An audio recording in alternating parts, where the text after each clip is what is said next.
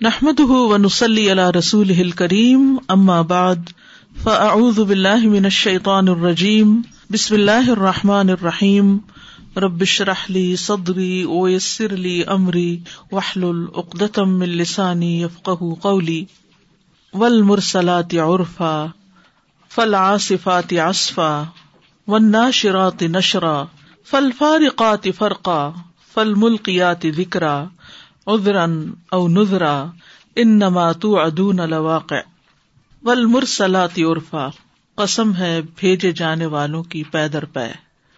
مرسلات سے مراد فرشتے بھی لیے گئے ہیں، وہ فرشتے جو نیکی کا حکم دے کر بھیجے جاتے ہیں، یعنی مرسلات عرفا، عرفا کا مطلب نیکی کی بات، نیکی کا حکم۔ اس سے مراد رسول بھی لیے گئے ہیں جو ایسے معجزات کے ساتھ بھیجے جاتے ہیں جن کے ذریعے ان کی صداقت کو پہچانا جاتا ہے۔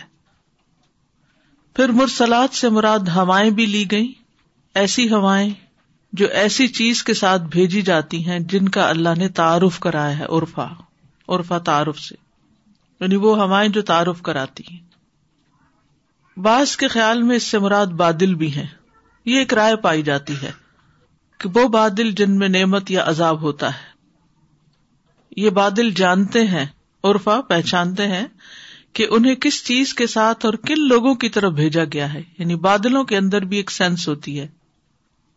پھر اسی طرح اس کا ایک پانچواں معنی بھی لیا گیا ہے اور وہ ہے ڈانٹ اور نصیحتیں۔ اگر عرفا سے مراد ہوائیں ہوں، والمرسلات عرفا، تو پھر اس کا معنی ہوتا ہے پے در پے مسلسل آنے والی ہوائیں۔ تو پھر معنی کیسے ہوگا؟ والمرسلات عرفا، یعنی چھوڑ دی جانے والی ہوائیں جو پے در پے آتی ہیں، کیونکہ عرف گھوڑے کی کلغی کو کہتے ہیں، سر سے گردن تک کے اوپر کے جو بال ہوتے ہیں، تو ان کی طرح پے در پے اور مسلسل آنے والی ہوائیں۔ پھر دوسرا معنی یہ بھی کیا گیا ہے کہ جو دلوں میں اپنے اثرات چھوڑ جاتی ہیں، ایسی ہوائیں جب چلتی ہیں تو دل دہل جاتے ہیں یا دل خوش ہو جاتے ہیں۔ اور تیسرا معنی یہ کیا گیا کہ والمرسلات عرفا، یعنی معروف ہوائیں جو جانی پہچانی ہیں، عقل ان کو پہچانتی ہے۔ ہوائیں اللہ تعالی کی نشانیوں میں سے ایک نشانی ہے۔ قرآن مجید میں آتا ہے، اللہ الذی یرسل الریاح فتثیر سحابا فیبسطہ فی السماء کیف یشاء۔ اللہ وہ ہے جو ہوائیں بھیجتا ہے تو وہ بادل کو ابھارتی ہیں، پھر وہ اسے آسمان میں پھیلا دیتا ہے جیسے چاہتا ہے۔ ٹھیک ہے، تو بادلوں کے لانے، بارش کے لانے کے پیچھے ہوائیں کار فرما ہے، یعنی ہوائیں اپنے اوپر بادل اٹھا کر لاتی ہیں، پھر بارش برستی ہے۔ سورۃ الحجر میں اللہ تعالیٰ فرماتے ہیں، وَأَرْسَلْنَا الرِّيَاحَ لَوَاقِحَ فَأَنزَلْنَا مِنَ السَّمَاءِ مَاءً فَأَسْقَيْنَاكُمُوهُ وَمَا أَنْتُمْ لَهُ بِخَازِنِينَ۔ اور ہم نے ہواؤں کو بارآور بنا کر بھیجا، پھر ہم نے آسمان سے پانی اتارا، بس ہم نے تمہیں وہ پلایا اور تم ہرگز اس کا ذخیرہ کرنے والے نہیں۔ تو مفسرین کہتے ہیں کہ وہ بادلوں میں پانی کو بھر دیتی ہیں، یعنی پانی کو نیچے سے اٹھاتی ہیں، کہاں سے؟ سمندر سے، اور پھر اوپر اٹھتی ہیں تو وہ ہوائیں ہوتی ہیں جو اپنے اندر پانی سموئے ہوئے ہوتی ہیں۔ یعنی لواقع سے ایک مراد تو یہ لیا گیا ہے کہ بادلوں کو بارآور کرتی ہیں، اور دوسرا ونڈ پولینیشن کی طرف اشارہ ہے کہ ہواؤں کے ذریعے پولینیشن کا کام بھی ہوتا ہے، پودے اگتے ہیں۔ پھر ہوائیں کسی کے لیے رحمت اور کسی کے لیے عذاب کا باعث ہوتی ہیں، یعنی ہواؤں کا ایک اور مقصد بھی ہے۔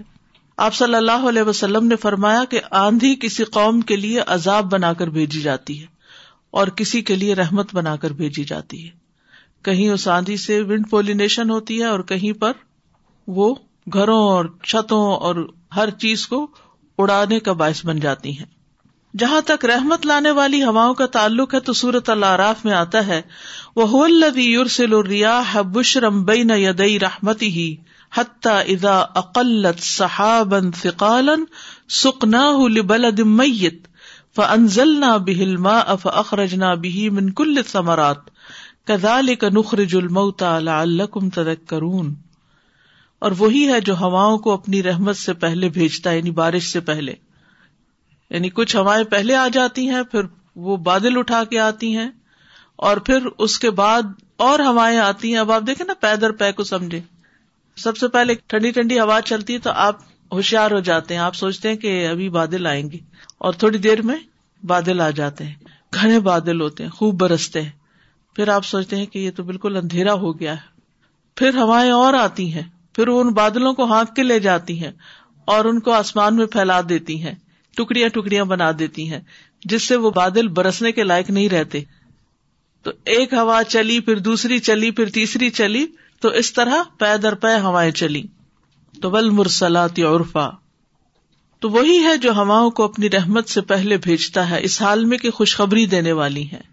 یعنی پہلی ہوا جو چلی, یہاں تک کہ جب وہ بھاری بادل اٹھاتی ہیں, دوسری ہوا چلی تو ہم اسے کسی مردہ شہر کی طرف ہانکتے ہیں, پھر اس سے پانی اتارتے ہیں, پھر اس کے ساتھ ہر قسم کے کچھ پھل پیدا کرتے ہیں. اسی طرح ہم مردوں کو نکالیں گے تاکہ تم نصیحت حاصل کرو.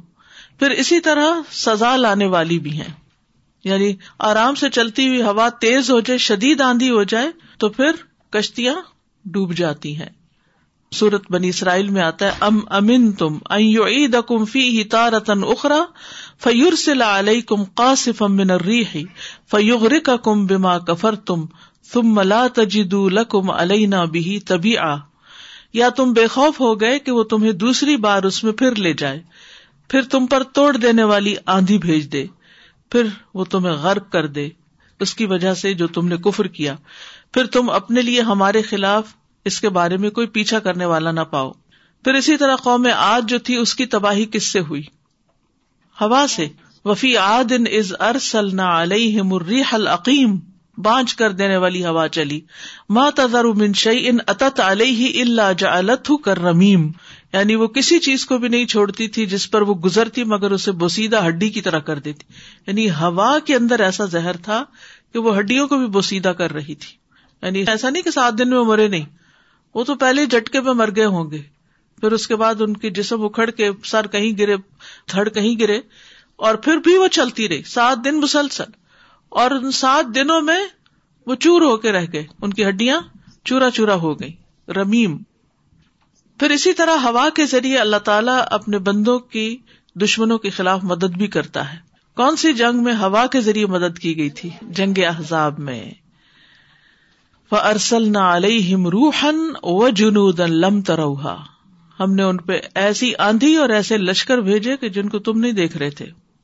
ابن عباس رضی اللہ عنہ سے روایت ہے کہ نبی صلی اللہ علیہ وسلم نے فرمایا, باد صبا مشرق سمت سے چلنے والی ہوا کو کہتے ہیں, باد صبا سے میری مدد کی گئی, اور باد دبور جو مغرب کی طرف سے چلتی اس سے قوم عاد کو ہلاک کیا گیا. یعنی ایک طرف سے آتی ہے تو خوشخبری لے کر آتی ہے, اور دوسری طرف سے آتی ہے تو تباہی لے کر آتی ہے.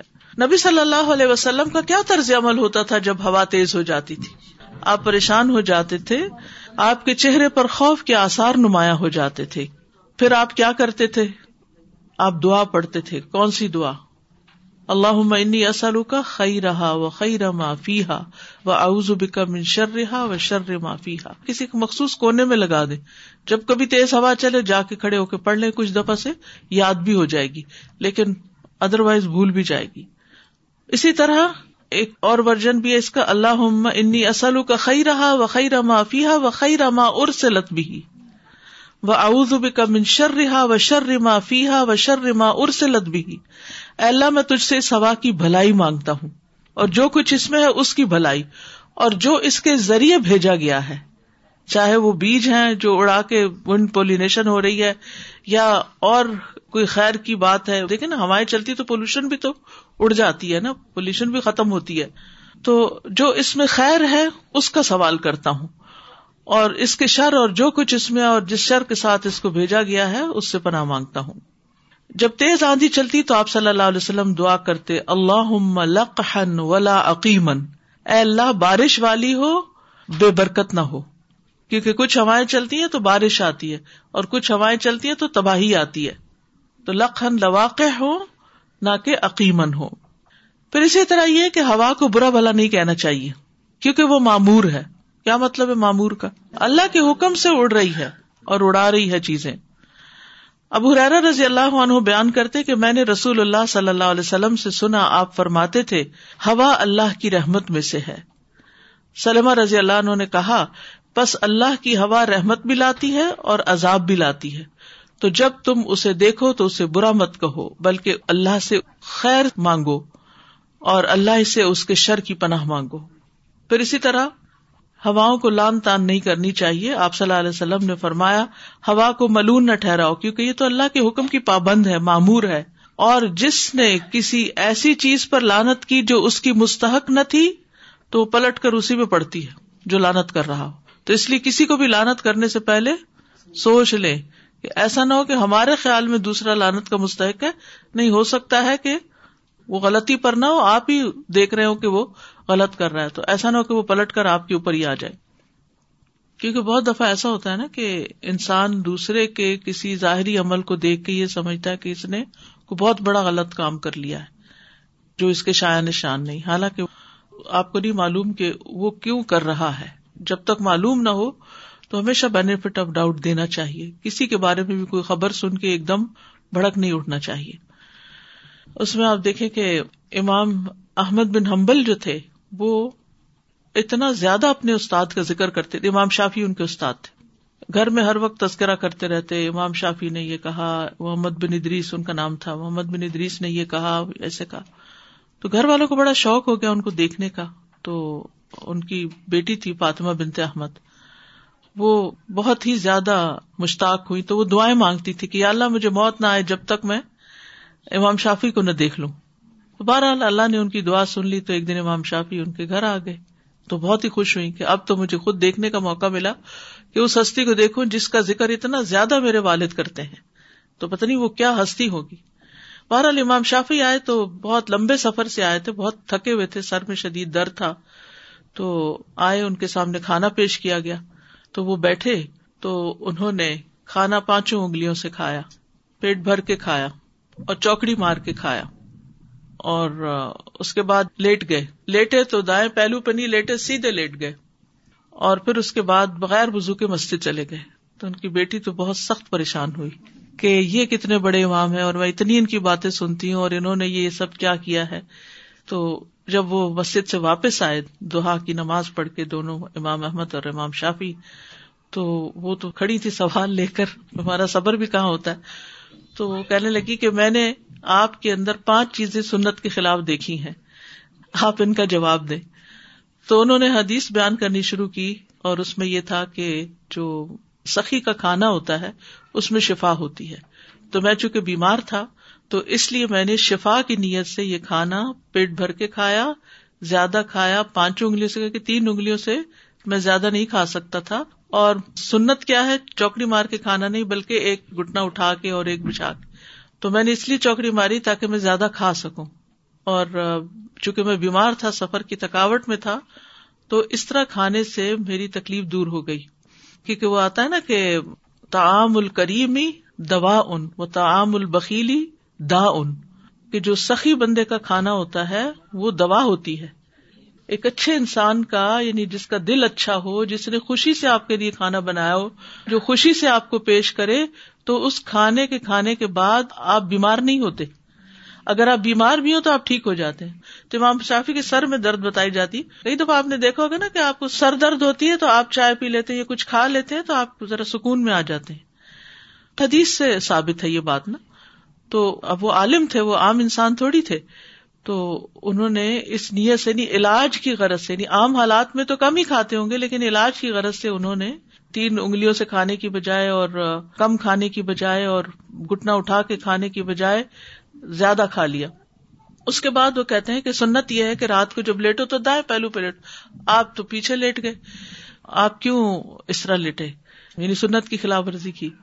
تو انہوں نے کہا کہ میں ساری رات سویا نہیں، میں ایک حدیث پہ غور کرتا رہا جس سے میں نے 100 مسئلوں کا استنباط کیا، اور اس میں یہ ہوتا ہے کہ اگر آپ دائیں یا بائیں پہلو پہ لیٹ جاتے ہیں تو پھر آپ نیند کے موڈ میں چلے جاتے ہیں۔ تو ہمارا جو فرنٹل لوب ہوتا ہے یہ پلاننگ کے لیے ہوتا ہے، اور پچھلا جو ہوتا ہے یہ ماضی کی باتیں اور غور و فکر وغیرہ کے لیے، یعنی جو آپ کے پاس علم ہے یا کوئی یادیں ہیں یا کچھ، تو تو انہوں نے کہا کون سی حدیث پہ آپ نے غور کیا ہے؟ تو بہرحال انہوں نے وہ حدیث سنائی جس میں حضرت انس روایت کرتے ہیں کہ چھوٹا بھائی تھا تو اس کا پرندہ تھا اور وہ پھر مر گیا، تو پھر نبی صلی اللہ علیہ وسلم اس کے پاس گئے اور اس کو ابو عمیر کہہ کے پکارا اور پھر اس کے پرندے کا حال پوچھا، اور تو اس میں کہا کہ نبی صلی اللہ علیہ وسلم گئے اور پہلے سلام کیا، تو اس سے پتہ چلتا ہے کہ بچے کو سلام کرنا چاہیے. پھر اس کو کنیت سے پکارا، حالانکہ بچوں کے کوئی بچے نہیں ہوتے، لیکن یہ کہ بچے کو بھی کنیت سے پکار سکتے ہیں.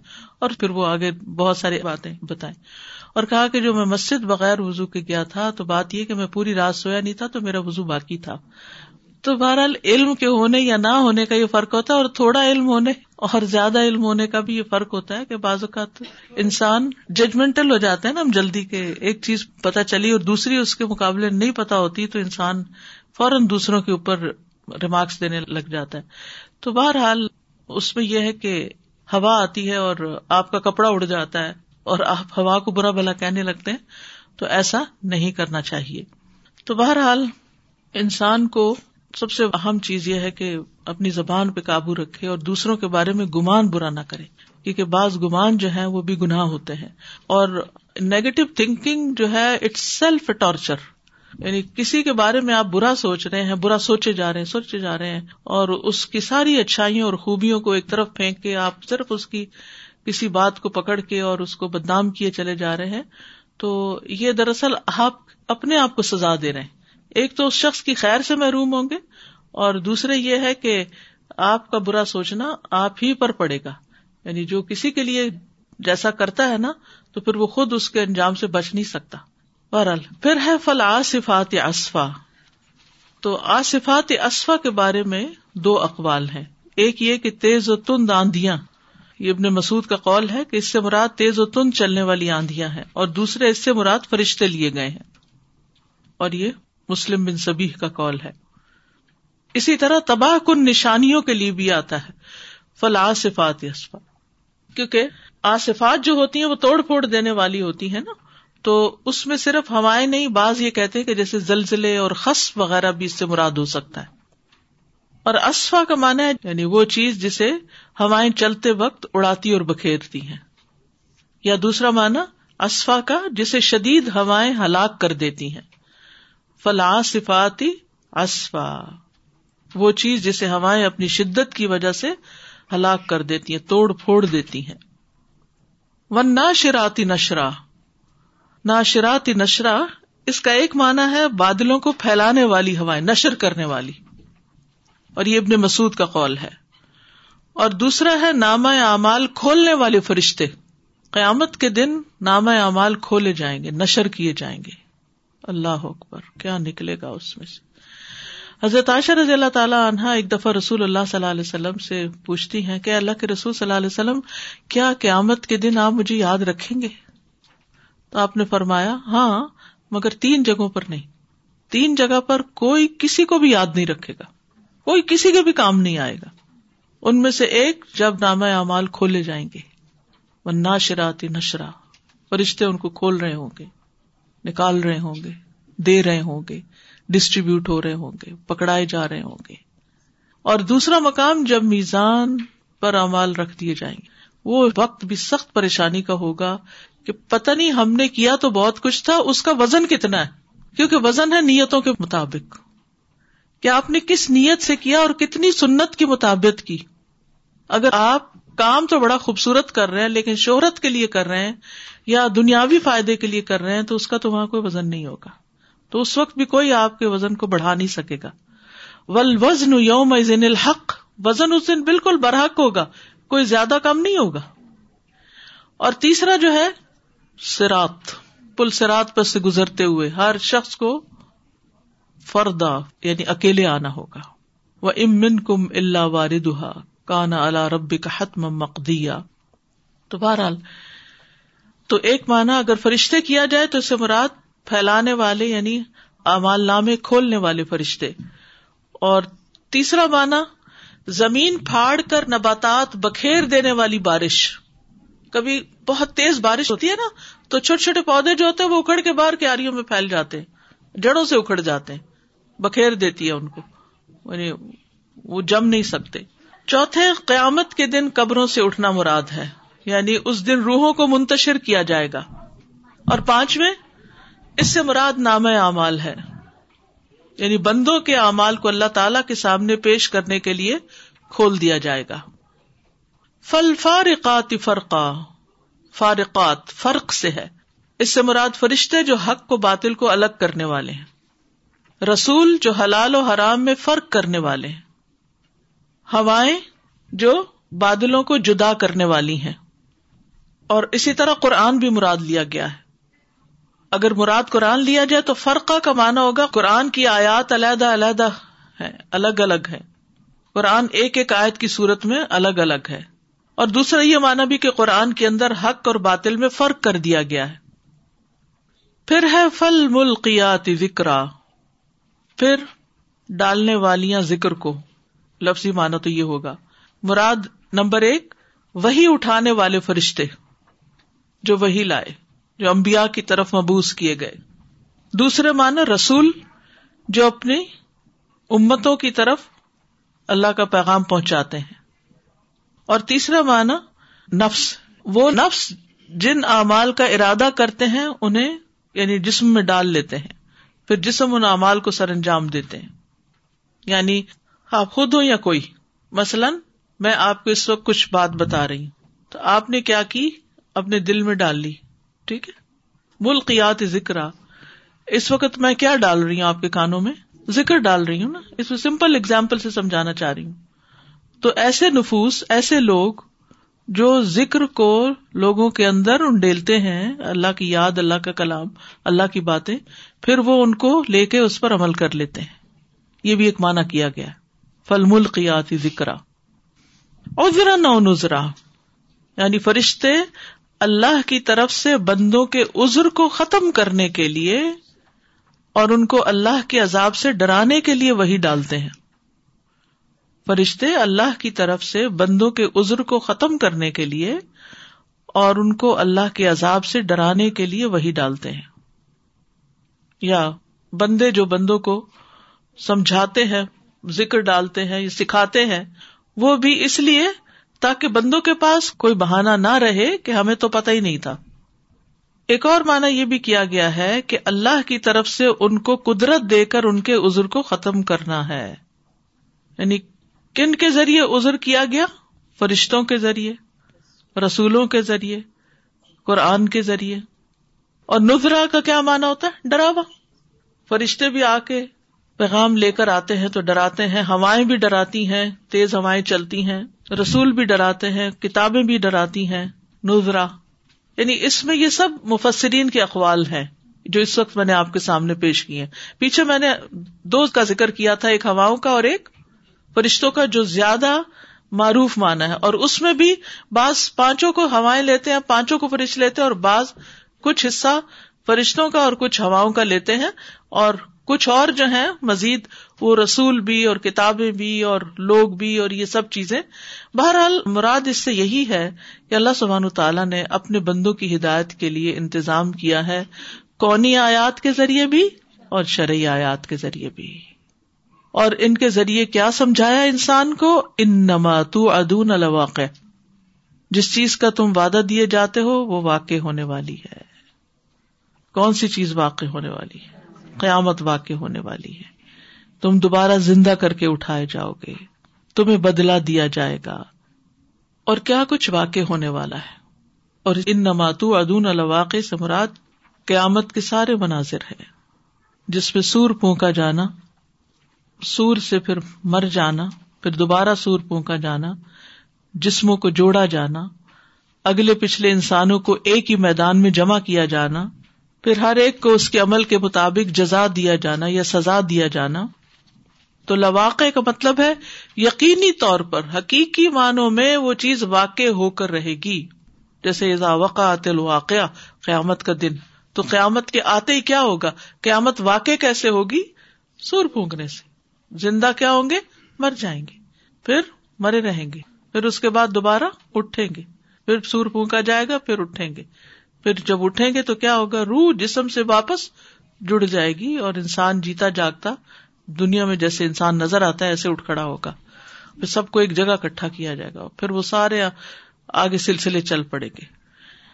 اسی طرح اس سے مراد موت بھی لی گئی ہے. انما توعدون لواقع، موت واقع ہونے والی ہے، موت آنے والی ہے، موت آ کر رہے گی. یعنی کل نفس ذائقۃ الموت، سمپل معنی.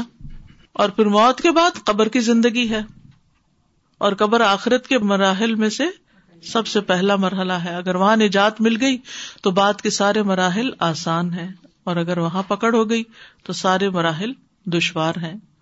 رسول اللہ صلی اللہ علیہ وسلم نے فرمایا، اللہ کی قسم میں نے جتنے مناظر دیکھے ہیں، قبر کا منظر ان سب سے زیادہ ہولناک ہے.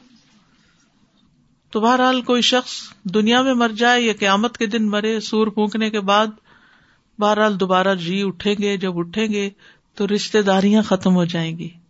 دیکھیں جب قبر میں دفن کر کے آتے ہیں تو سارے روتے ہیں، لیکن جب انسان وہاں سے اٹھے گا تو کوئی نہیں روئے گا کسی کے لیے، ہر ایک کو اپنی پڑی ہوگی.